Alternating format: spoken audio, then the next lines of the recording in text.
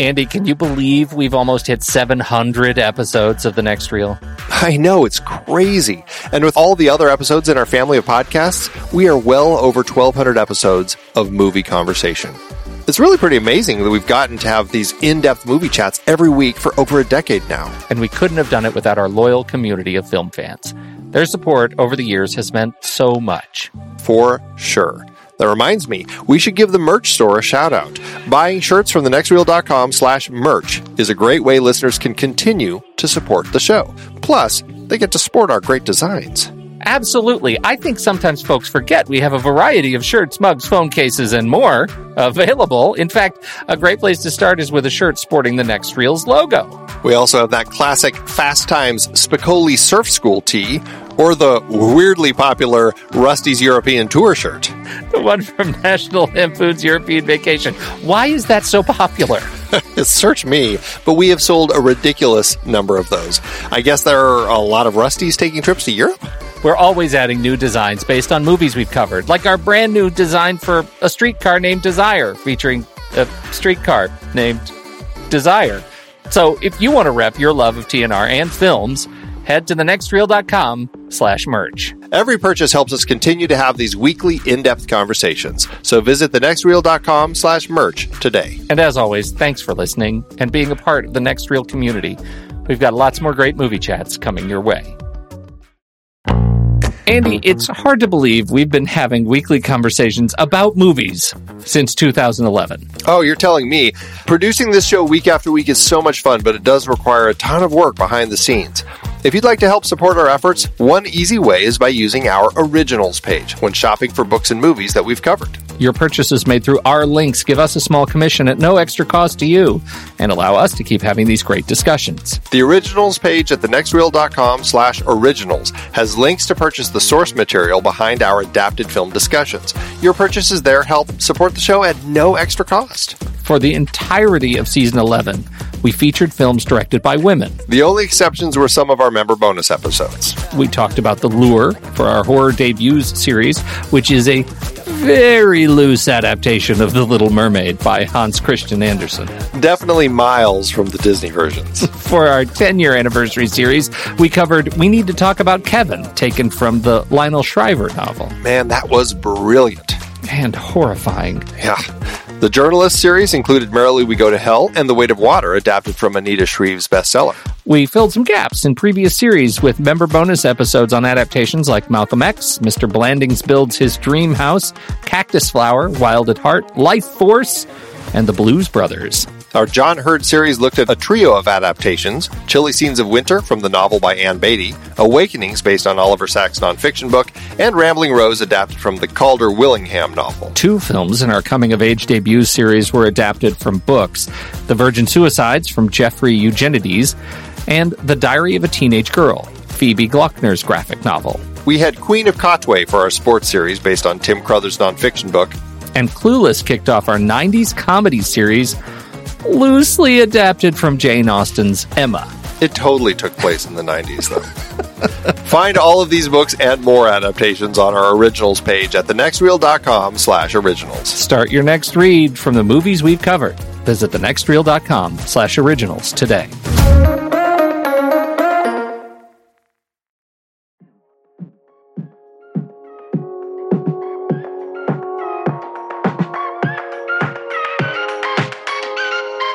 I'm Pete Wright. And I'm Andy Nelson. Welcome to The Next Reel. When the movie ends, our conversation begins. The future is over. It's such a shame. The only thing you can do with your mind is something you could just do with your hand. They said, "We'll come back for you, Papa." Papa. That's what they called me.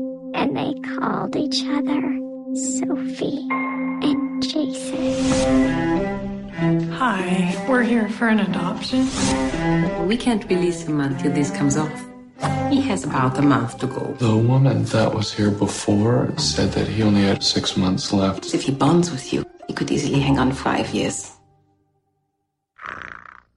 We'll be 40 in 5 years. 40 is basically 50, and then... That's it for us. God, I always thought I'd be smarter. Andy, we're still in the middle of our 10-year anniversary celebratorium. Some might call it the beginning. Some might say that we're only in the middle of the beginning, Pete. We're in the middle of the beginning of this gigantic series that we're doing. Easily 30 movies, all that were released in 2011, the year of our Lord 2011. And last week, we did a movie I don't want to watch again. This week, I guess we're rolling the dice with the future. Where are we going to land with the future? I don't know. I can't wait to see what happens about this. Now, how did we end up with the future on this list? I mean, I had seen Miranda July's film, Me and You and Everyone We Know, and loved it. I saw that in the theaters, and she's a filmmaker who I just feel is doing like really quirky things, and I really kind of like that about her. But somehow I've missed her two other films, The Future and then Kajillionaire, which just came out. And so I really find her an intriguing person, brings a lot of quirky stuff to the screen and to her stories. This was one of those when I saw that this was a 2011 film, I'm like, oh, that will be a really interesting one to include because she has an interesting and unique voice. She sure does. And she has a fascinating way of capturing that voice in other characters on screen at the same time. This feels to me, and I haven't seen the other Miranda July films, but it feels to me like an opinionated, stylistic filmmaker that I would expect if I watched another Miranda July film, I would have a similar feeling in my bones while watching it. Yeah. For sure. This is, as you know, my favorite part of the show. What does Andy think Pete will think of this movie? I think you loved it. I think that you retroactively decided I need to name both of my kids The Future because of your passion for this film. And so now you have two children, both named The Future. Now, is it going to take? I don't know. That's kind of something you'll have to work out with them. But that's mice, and I think that you also renamed your cat Pawpaw and removed one of its front paws. I think you really went far. Okay, your passion for this film. I feel like I can't even talk about what I think you think of this movie because you already wrote it in your damned Letterboxd review. You spoiled the entire thing. I don't hide things, Pete. Ugh, bugs me. Miranda July and I feel like, she's on my best friends who haven't met me yet list or whatever you call it. Like she's 100%. Yeah. I'm right there with her. Like we're in sync. Yeah. This movie was rated R upon its release for some sexual content. Not very much. I only said some. There's dirty limericks. There's a butt. For dirty limericks, please let the MPAA start rating against dirty limericks. Yeah.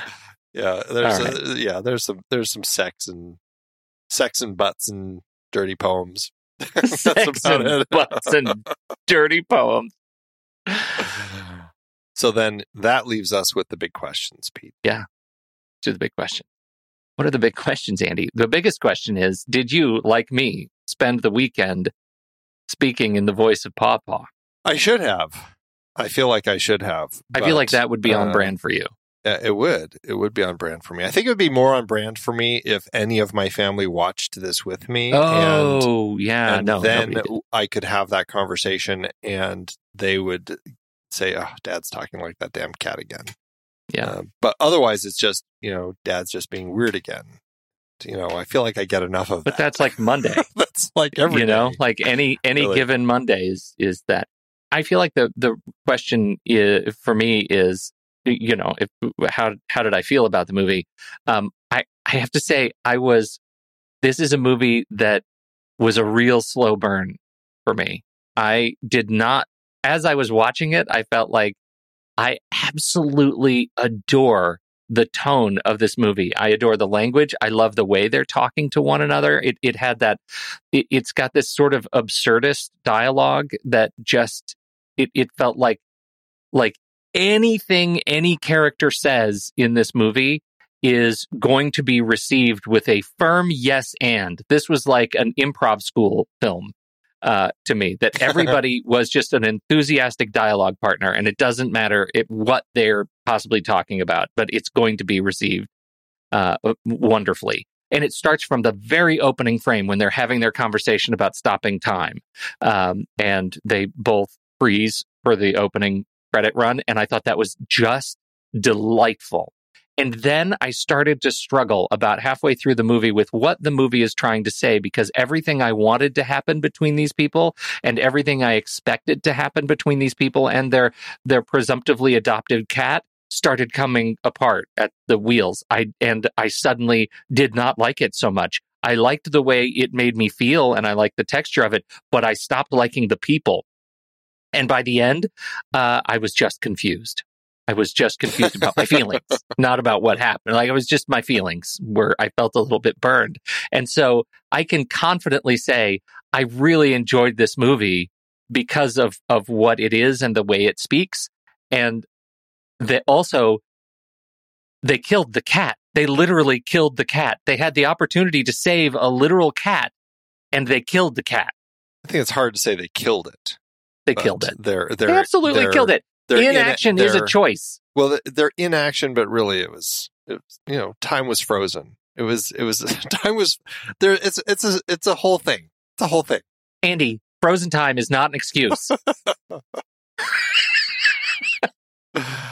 Oh, you know what? That, I don't care what you say. That's going on the shirt. It's going to be a picture of a cat with a broken hand, and the frozen time is no excuse. I love it. I love it. We'll send it to Miranda. So, I don't know. What do you every day? What I'm sure she'll bundle herself up into it.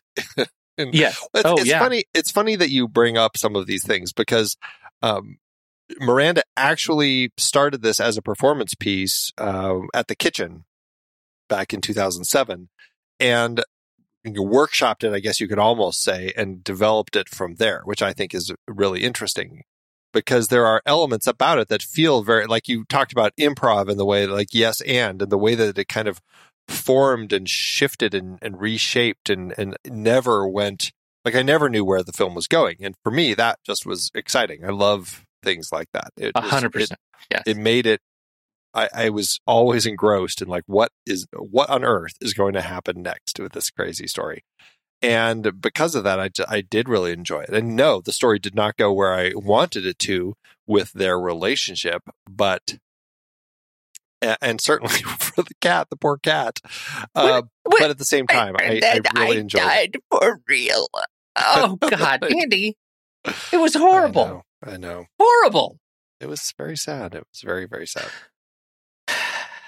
I also have to just say, I just recently watched Midnight Mass, the newest project that Mike Flanagan put out on Netflix. And I really, Hamish Linklater was the preacher who comes to this small island town. Right. And he was mesmerizing.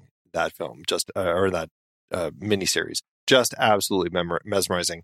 And he's one of those actors that I had probably seen in a lot of other things, like The Big Short, Fantastic Four, just things that he pops up in, but not somebody that I ever paid that much attention to. But now I'm like, I need to see more of this person, because he's just fascinating to watch on screen. I just loved him in this film. And I thought he and Miranda both carried the right quirky weight and presence throughout the film that just made it like I found it very easy to buy into these characters. Yeah, I think so too. I mean, a huge shout out to Hamish Linklater. I think he was fantastic. And, there are some other things that I have a little bit more resonant kind of memory of him in, like, Fargo and Newsroom. And, he's been around for quite some time, doing a lot of TV. He was in Pushing Daisies, which was really, really great. He just did one episode, but I've been thinking a lot about it because of Lee Pace, who is now playing Day in the Foundation series adaptation, which is anytime I get a chance to bring up Pushing Daisies, I have to do it. It's such a terrific show. So I thought he was really great, and talk about a wonderful partner for her. Like they were the most believable couple. They just so awkward and funny together, and the way their relationship started to unravel, I thought was really kind of beautiful and tragic, and that they were both dealing with a real sort of personal crisis, and their individual crises could not line up together, and that was the dissolution of their relationship for me, and I thought it was really special, the way that happened. Well, and what I loved about it is how that ended up getting portrayed in the film. And I know we're kind of jumping all over the place, but how he kind of had this power that he talked about where he could freeze time and kind of gets, he's basically stuck in this place where it's like, I don't know, I found it so fascinating, this exploration of the viewpoint of life from these perspectives, where for him, it was like he was stuck. Everything was the same because time was frozen, quote unquote. Right. But it really was. But it's like that. Like nothing's going to change because time is frozen. Whereas for her, it's like she was just like in her head, like living her entire life before it even had happened. And everything was like, so far gone that she's already kind of like given up because she's like already pictured, well, this is where things are going to be. So why go on? And I found that and we get that right from the conversation when they're talking about adopting the cat, and they're like, oh, geez, this cat could live for 5 years. Well, 5 years, that's, we're going to be in our 40s, and 40s, the new 50, and life's practically over. And like that, like a cynical view of like, that's the end. That's it. It's interesting to see how people can like lock into something like that. And this is where I am, and I'm never going to change. And that's it. And that's what I found so fascinating about both of their stories and their individual journeys, how they kind of conflicted.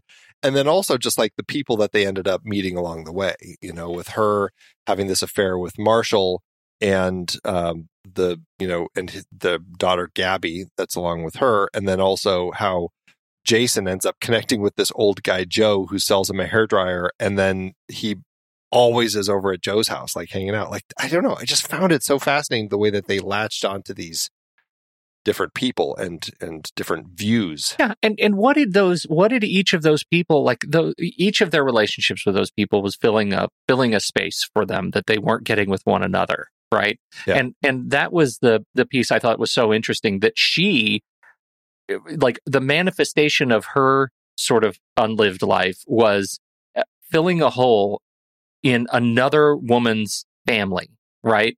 That was because the other woman had died. So she was the insert mom here character, right?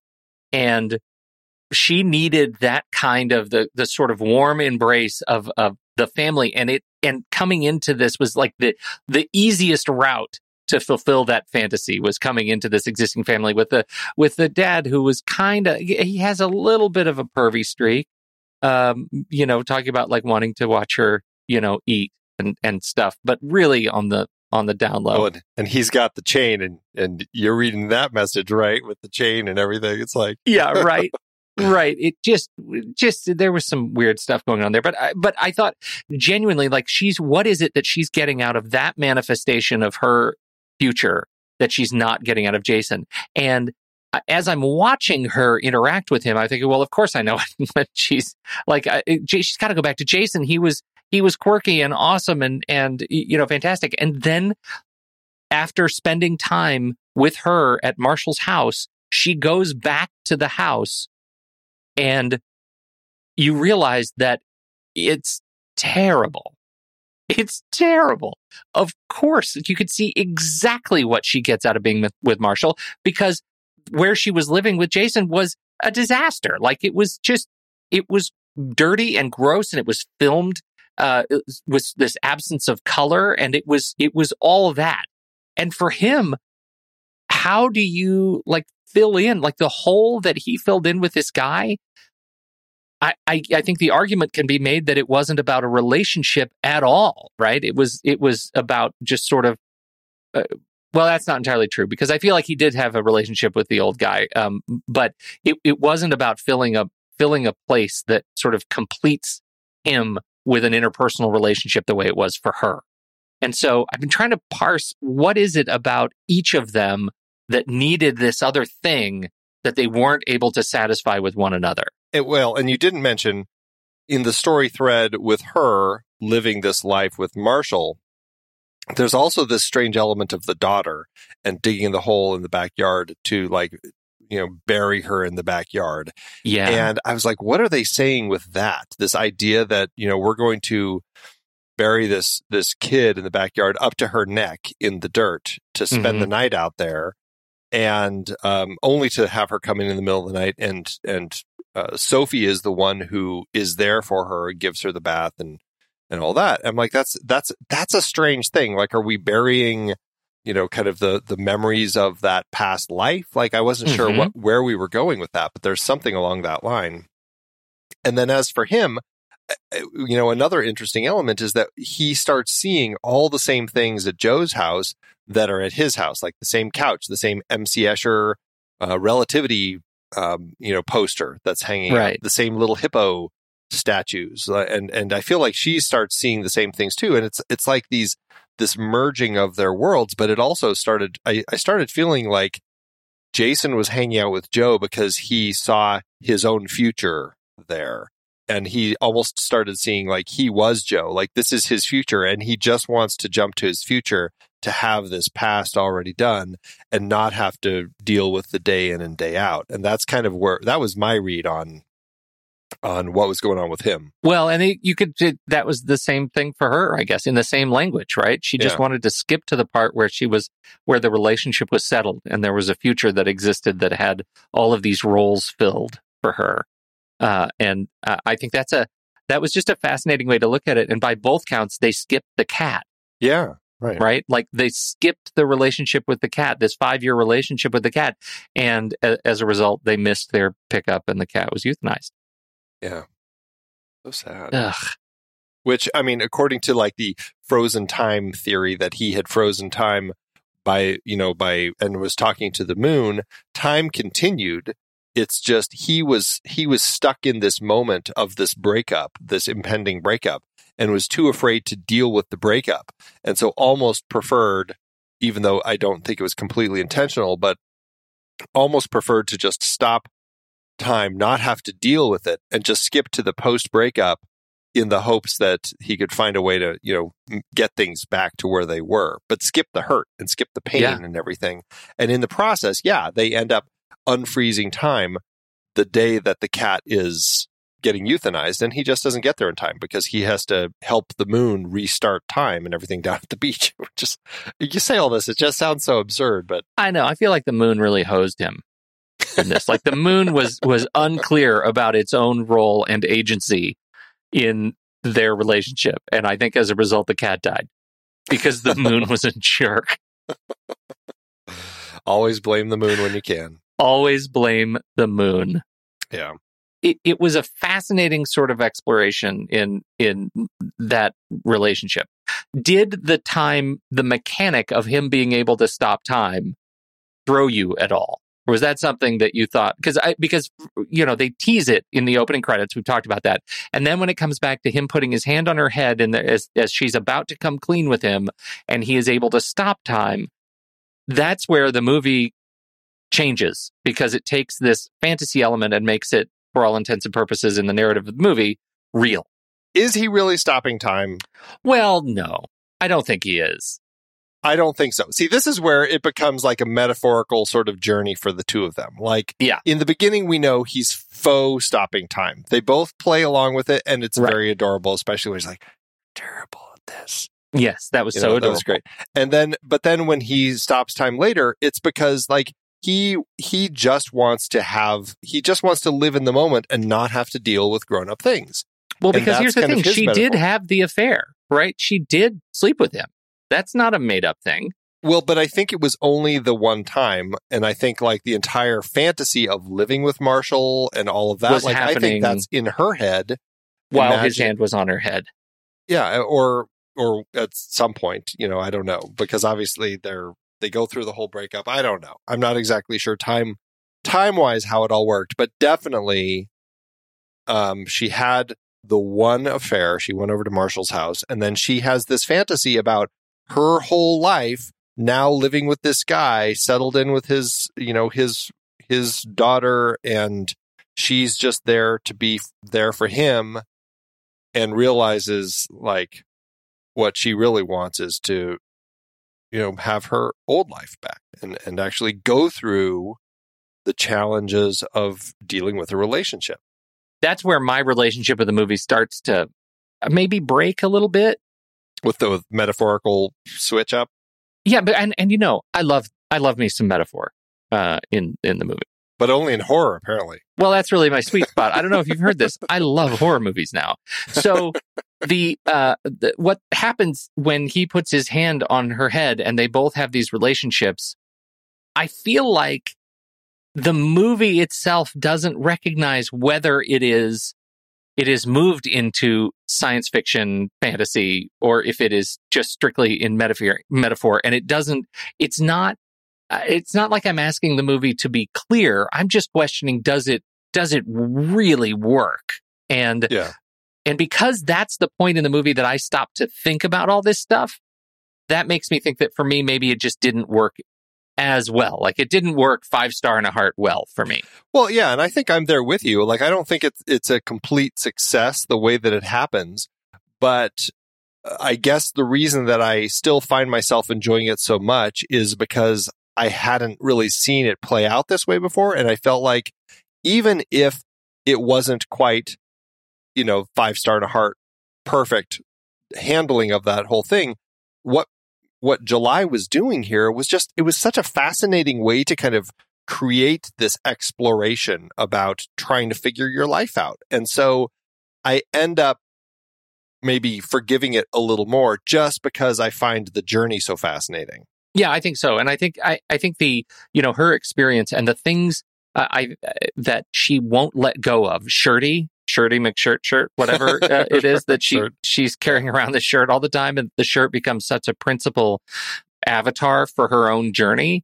I think is really interesting, because it just is a constant reminder that this is the reason you don't judge people, because you have no idea what they're going through in their lives. You have no idea who's walking around, with a shirt in their back pocket that they haven't been able to let go of, since their youth. There are all sorts of great sort of avatars in this movie about like growing up and, maturing into new relationships and figuring out what the future holds for you.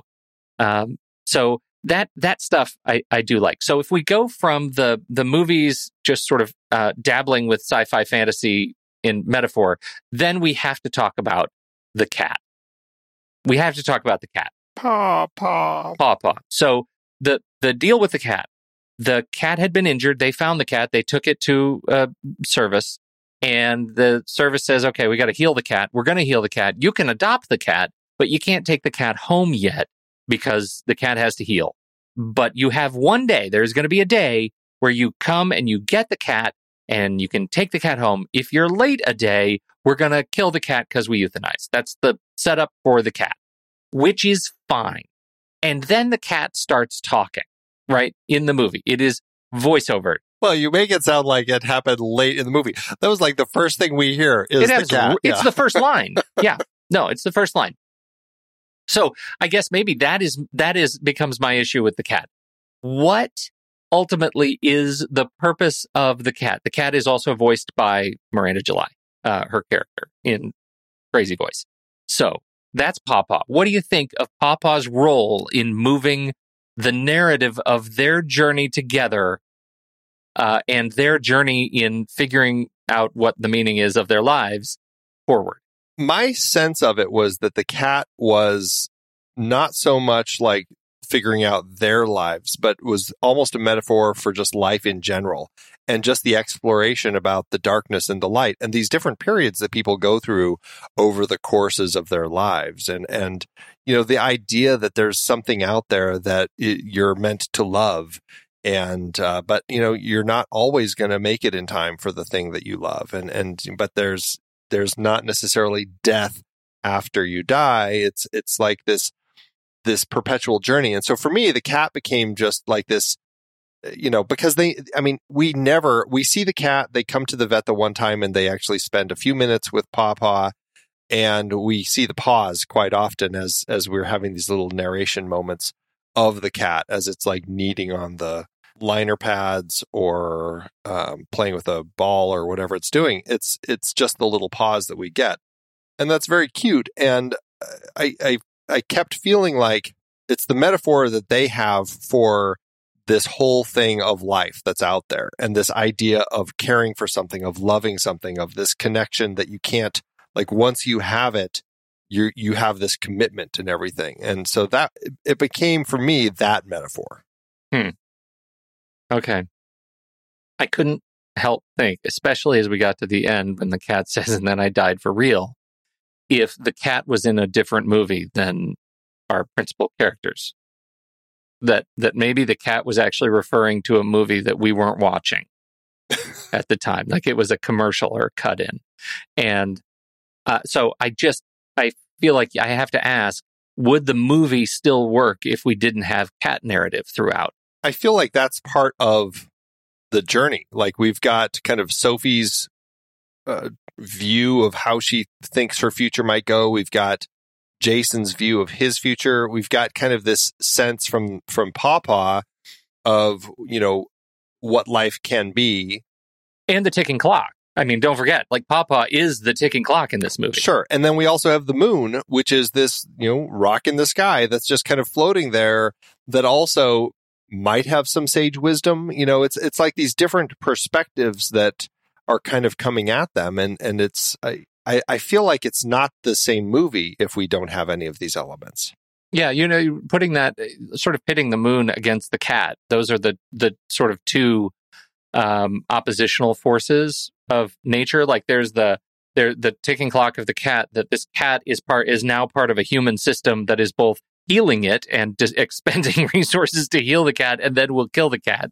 And the moon is just this like unstoppable force of nature that we sort of bow to its whimsy, and we exist somewhere between those two forces. Yeah. And everything that happens in between is just kind of a crapshoot. And you can sort of see that when you place Miranda's character up against the dance studio, the receptionist at the dance studio, who's constantly getting more likes on her video, or is able of actually creating dance videos in her living room, where 30 days, 30 dances is just not happening for Miranda.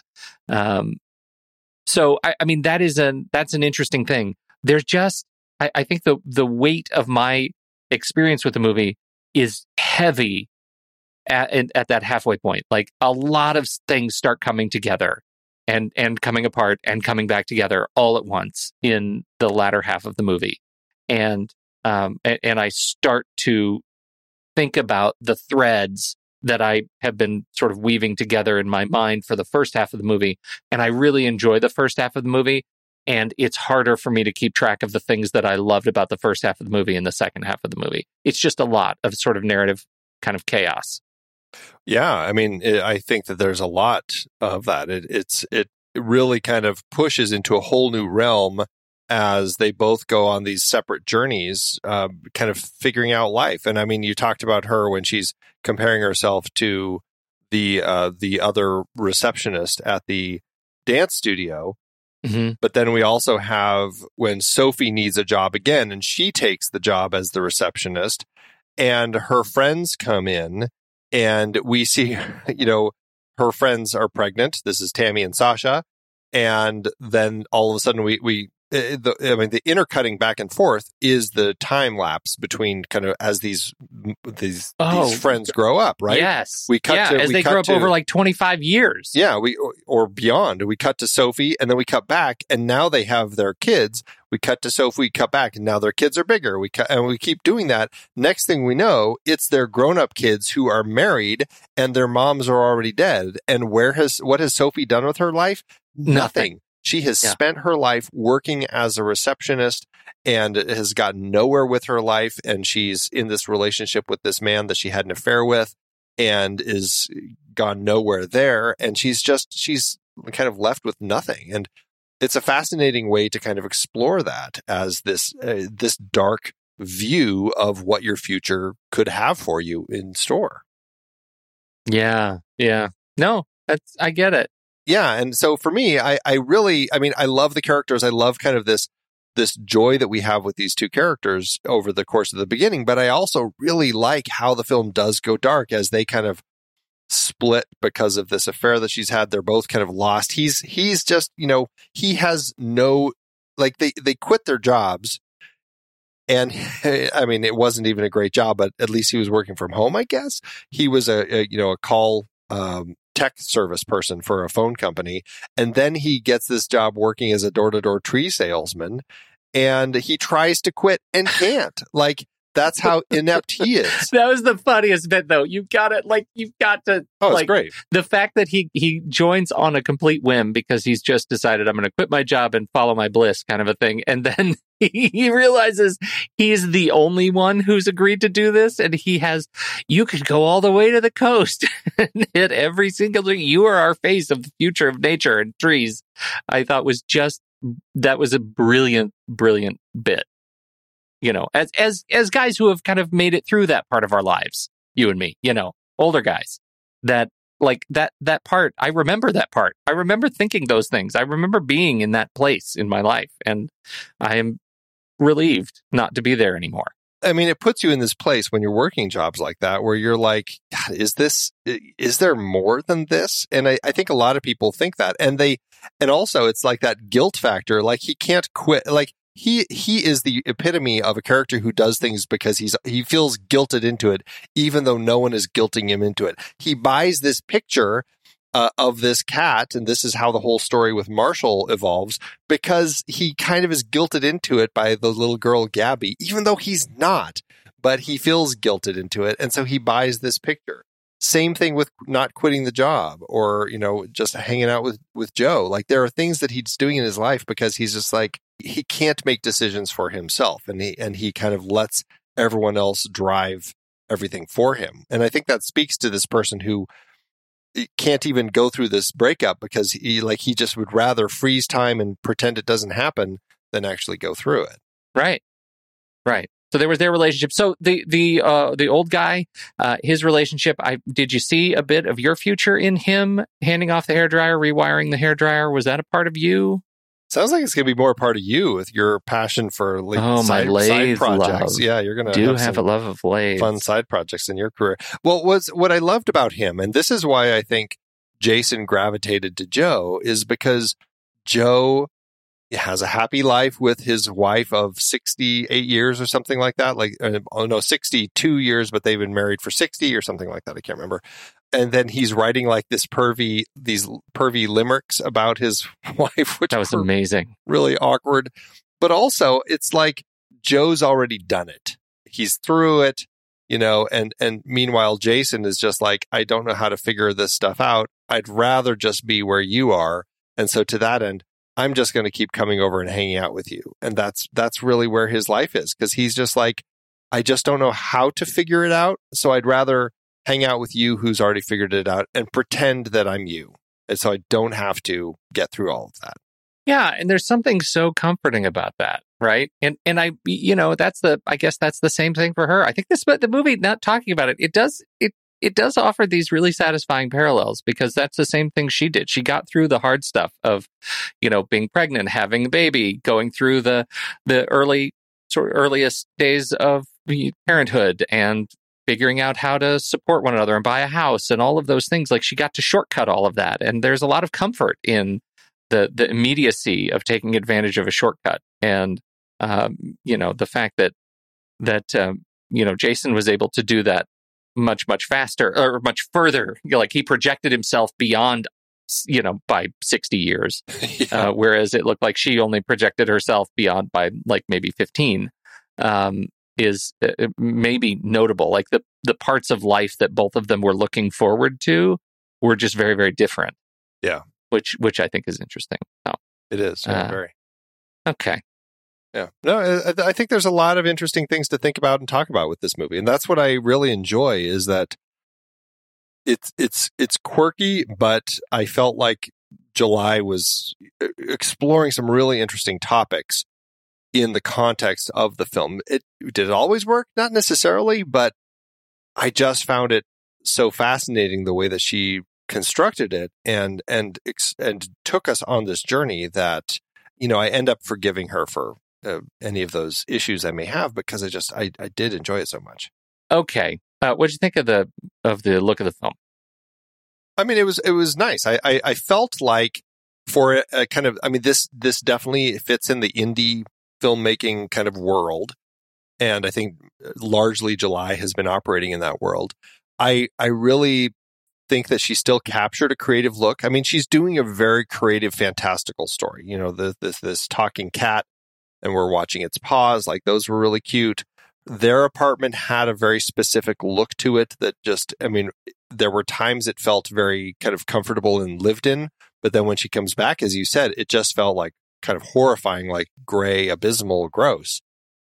Whereas like Marshall, his house feels like, it's a house that's well taken care of. It feels like the ideal suburban house that you'd want to just live in Tarzana, right? It just feels ideal.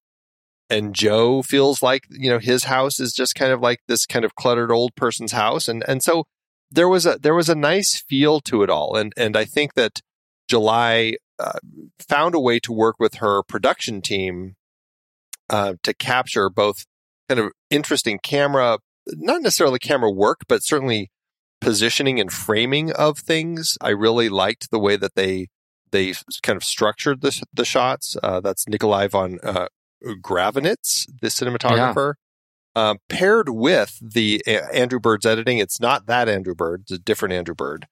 Mm-hmm. At first, I was like, Andrew Bird's also an editor? What? When I saw that. But also Elliot Hostetter's production design. Like, all of it just kind of, for me, it worked in context of creating this world quite well. And John Bryan's music, too. I think so, too. I think that, just to call out that point again, that the way the film does, really expertly executes contrasts. That when you take us away from the apartment, when we come back to the apartment, it feels worse than we left it, even though I don't think much changed, right? Maybe there are some more clothes strewn about, more or less, but nothing much changes. When we meet them in the apartment, to use your words, it feels lived in, which is comfortable. When we come back to the apartment after their experiences apart, it feels like it is in a state of just sort of disarray, right? It's just falling apart. And I think that is one of the really neat experiences of this movie, that it allows us to see those contrasts so clearly in location and kind of the spirit of the places that the people inhabit. Right, exactly. And to John Bryan's music, I don't think I know anything else off the top of my head from John Bryan, and so when I went and looked and saw that he was behind Eternal Sunshine of the Spotless Mind, that we've talked about John Bryan, that he did Step Brothers and the other guys, that he's got 40 credits and a lot of movies that I've heard of. Lady Bird, Thomas Anderson fantastic, stuff, yeah. All of Paul Thomas Anderson's, and I would have never really put John Bryan in my catalog internally as a name I need to watch. Felt really sad to me. I need to listen to more John Bryan scores and say to myself, John Bryan wrote this, John Bryan wrote this, John Bryan wrote this every time, because I really enjoy the music in this movie, and I enjoy his catalog. I could say that. Paranorman, did you mention Paranorman? I didn't mention Paranorman, but you're absolutely right. Like, we've talked about John Bryan a number of times, and I have blacked it out. Yeah, it's great. And to that end, also, they use a fantastic Peggy Lee, Benny Goodman version of Where or When, and as the signal, which I really loved, that whole idea of like, what's going to be the signal if I like get in an accident and lose my memory, and it's that song, and they play that song a couple times, and like I found it so effective, not just as the signal, like, but also just in context of what they're doing with the story. Like, I can't remember where or when, like that whole line. Yeah. It fits everything that's kind of going on in this. And like this idea of having a life together where you don't necessarily like, there are hard times, there are good times, there are happy, sad times. And, but it all just kind of blends into this melange of memories. And I find that, I don't know, very compelling as I listen to that song in this film. Man, I think I've almost seen all of John Bryan's scores. You're still on John Bryan. That's hilarious. Even Synecdoche, New York, man. Yeah. Oh. So you know what? This is that is interesting because, like, as I am, as the name comes into my mind of Charlie Kaufman, I think I could have been convinced that Charlie Kaufman did The Future. This feels Kaufman-esque. Yeah, it definitely does. Very much. Fascinating. Anything else? So you haven't seen anything else Miranda July has done? No, but she's been on my list for a while. Like, I feel like maybe maybe a while is only since we put together this list of movies for this season. That I felt like she's one of those filmmakers that I could really catch up on very quickly. You know, we could just lock that down, watch 2 other movies, and be done. It certainly seemed like with Kajillionaire last year that there was a lot of talk about her again with just kind of her style and everything, because she does make these really cute, quirky films. But for some reason, my head told me that she's made a lot more. And so when I look at her filmography, I'm like, oh, she's only actually directed 3 films. That actually kind of surprised me. I'm like, I guess in my head, I thought that she had actually done more. So, you know, she's done a lot of short films in that time span also. So maybe she's just kind of keeping busy doing that and performing on stage and stuff. But I definitely now, I mean, I have to go see Kajillionaire because I just really enjoy this world. And I need to rewatch Me and You and Everyone We Know. That is one of the, that's her first film. And it's one of the early films where I totally just started wanting to just see more and more John Hawkes because he's such a great character. Oh, I remember your turn around John Hawkes. Yeah, you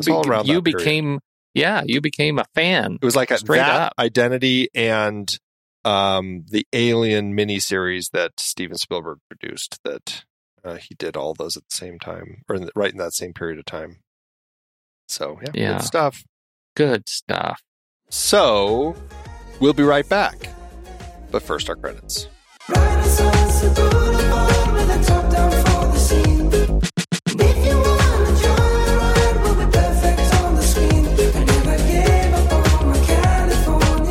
The Next Reel is a production of True Story FM, engineering by Andy Nelson, music by Brother Joseph, Oriel Novella, and Eli Catlin. Andy usually finds the stats for the awards and numbers at the-numbers.com, boxofficemojo.com, imdb.com, and wikipedia.org. Find the show at truestory.fm, and if your podcast app allows ratings and reviews, please consider doing that for our show.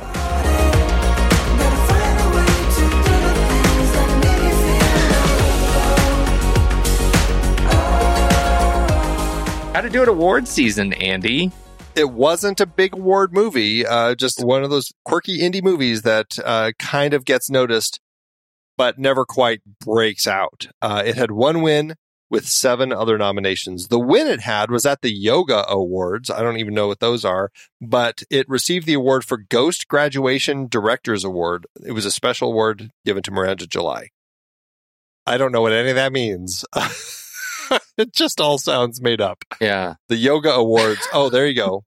Okay. The Yoga Awards are ironic awards for the worst in Spanish and foreign cinema awarded annually since 1990 by Catacric, a group of Catalan film critics. The very name of the award is a parody of that, of the Goya Awards. So this one was mean. This was a mean award. Yes, the Yoga Awards. So it's the Spanish equivalent of the Razzies. The Razzies. Yeah. So if I go to 2011, I don't know. They give out foreign cinema, Spanish cinema, and some special awards. So in the directors category, they gave 3 films the Ghost Promotion Award. I don't even know what that means, but it was for the film Verbo, for the film The Double Steps, and for this film, The Future. Okay. But these are their other ones, like the Worst Actor and Worst Actress Awards. They call it the What You Want Is for the Tiger to Eat Me Award. Okay, that's awesome. In comparison, the Worst Director Razzie went to Dennis Dugan for Jack and Jill and Just Go With It that year. Okay. Also nominated Michael Bay, Tom Brady, Bill Condon, and Gary Marshall. This is funny for the foreign cinema worst actor. They called it the In Search of the Lost Aura, and they gave it to Harrison Ford for Cowboys and Aliens, Morning Glory, Extraordinary Measures, and Forbidden Territory. Oh my God. What a year. Yeah. And the worst actress they gave to Hilary Swank, and they called it the What's the Use of an Oscar or Two? They gave it to her for New Year's Eve, The Perfect Victim, and Betty Ann Waters. Oh, my gosh, yeah. This is so funny. So New Year's Eve. Yeah. Rough one. Worst movie, The Tree of Life. We Have a Plaster. I don't even know what that means, but. Well, I'll take The Tree of Life. Yeah. So anyway, that's the Yoga Awards. So not a good one. Not a good win. And then the Alliance of Women Film Journalists, they gave this the Movies You Want to Love But Just Couldn't EDA Special Mention Award, but it lost to Tinker Tailor Soldier Spy. I'm so curious where you're going to come out with this movie. I'm really curious. How did it do at the box office? Did it make any money?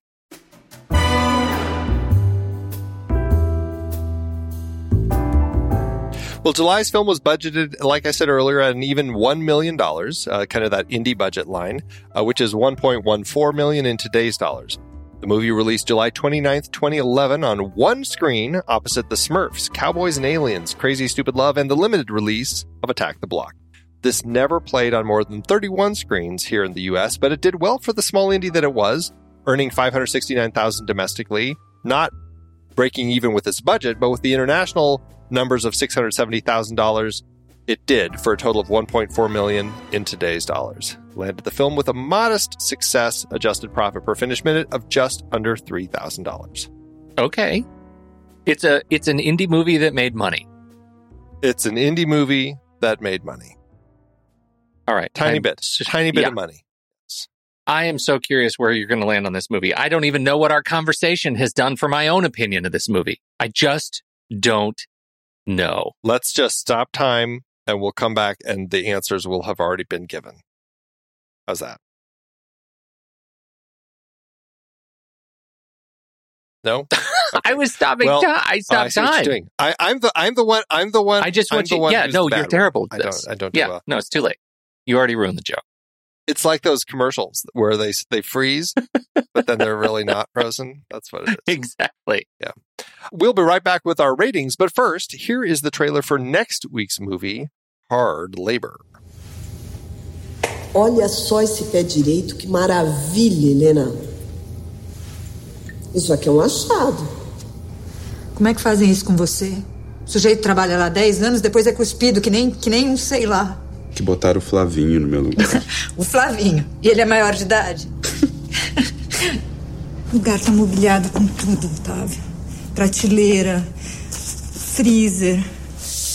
Eu acho meio loucura a gente se comprometer com uma coisa dessa agora, Helena. Eu vou fazer isso dar certo. Deixa eu tentar.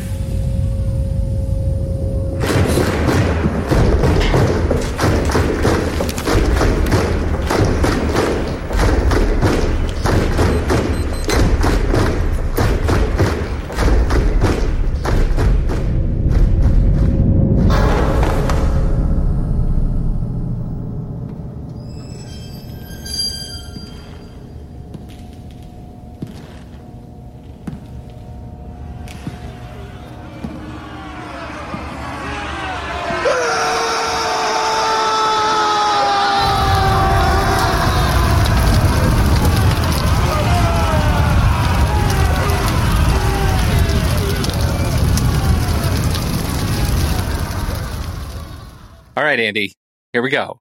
We gotta put some stars and bars to it. Stars and bars. Stars and bars. This is a that's not what that thing means. That's not what that means. It's okay. Don't worry about it. What are you going to do for your rating of this movie? Does it exceed the 3-star competency scale? Oh, yeah. I'm going to give this 4 stars and a heart. 4 stars. That's where I am. And a heart. Yeah. I connected with the quirky vibe that July had here. I mean, I really enjoyed it. And I found it to be kind of a special telling of this particular story. I can see that. I think I'm there, but not quite there. I think after our conversation too, that second half of the things that frustrated me about the second half of the movie haven't been minimized in your noble efforts to convince me otherwise. And so I think I'm going to stick to 3.5, but I will give it a heart. I just really love the way these people talk. I think Miranda July is a wonderful writer, and she had a lot to say in this movie. And I think all those ideas, that it just made the film heavier than I think it could have been. So 3.5 stars and a heart. I'm feeling good about that. Excellent. So what did you think about the future? We want to know. Hop into our Show Talk channel over in Discord, where we are going to be talking this week about this very movie.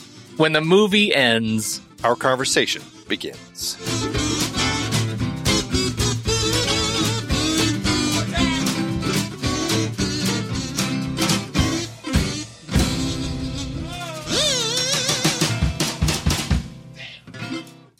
Letterboxd giveth, Andrew. As Letterboxd always doeth. So, there are a lot of people who really hate this movie. There are a lot of people who really hate this movie, and there are a lot of people who love this movie and might even love this movie more just to piss off the people who hate this movie. 100% agree with that assessment. Yes, that is right on the money. I tend to be with the lovers, but I did find a review that was right down the middle of the road. And it's a 3-star, so they like it a little bit less than I do, but it is still a competent film. It still hits that 6-star IMDb rule. So if you don't mind, I would like to share Jaybird. Take it away. A couple wants to adopt a cat. As they prepare their home and flat, turns out the feline can mess with time. They probably weren't prepared for that. 3 stars, Jaybird. They did it in a wee bit of a limerick. It wasn't pervy enough. It wasn't pervy that was enough. my problem with it, but I'd give this dirty limerick a 1 star as a dirty limerick. Yes, but definitely a 5-star in effort. That's cute. I've got a 4-star by Luther. It's Luther, but an extra U, so I guess Luther. Mm-hmm. Got to hang on that U a little long. 4 stars and a heart, and this is what Luther has to say. There should be trigger warnings for painfully honest representations of falling out of love and the irresolution of letting go. So true. That works for me. Punctuation on both of our reviews comes from Karamashi with 4 stars, who says, I don't take life serious enough to on Miranda July and her films. 4 stars.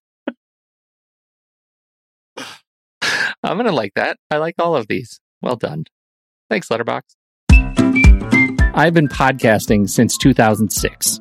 In that time, I've tried countless hosting platforms, but in August 2022, we switched to Transistor to power all of our shows here at True Story FM, and it's been a game changer. I love that Transistor allows unlimited podcasts and storage without extra charges. We can publish so much content, and we do.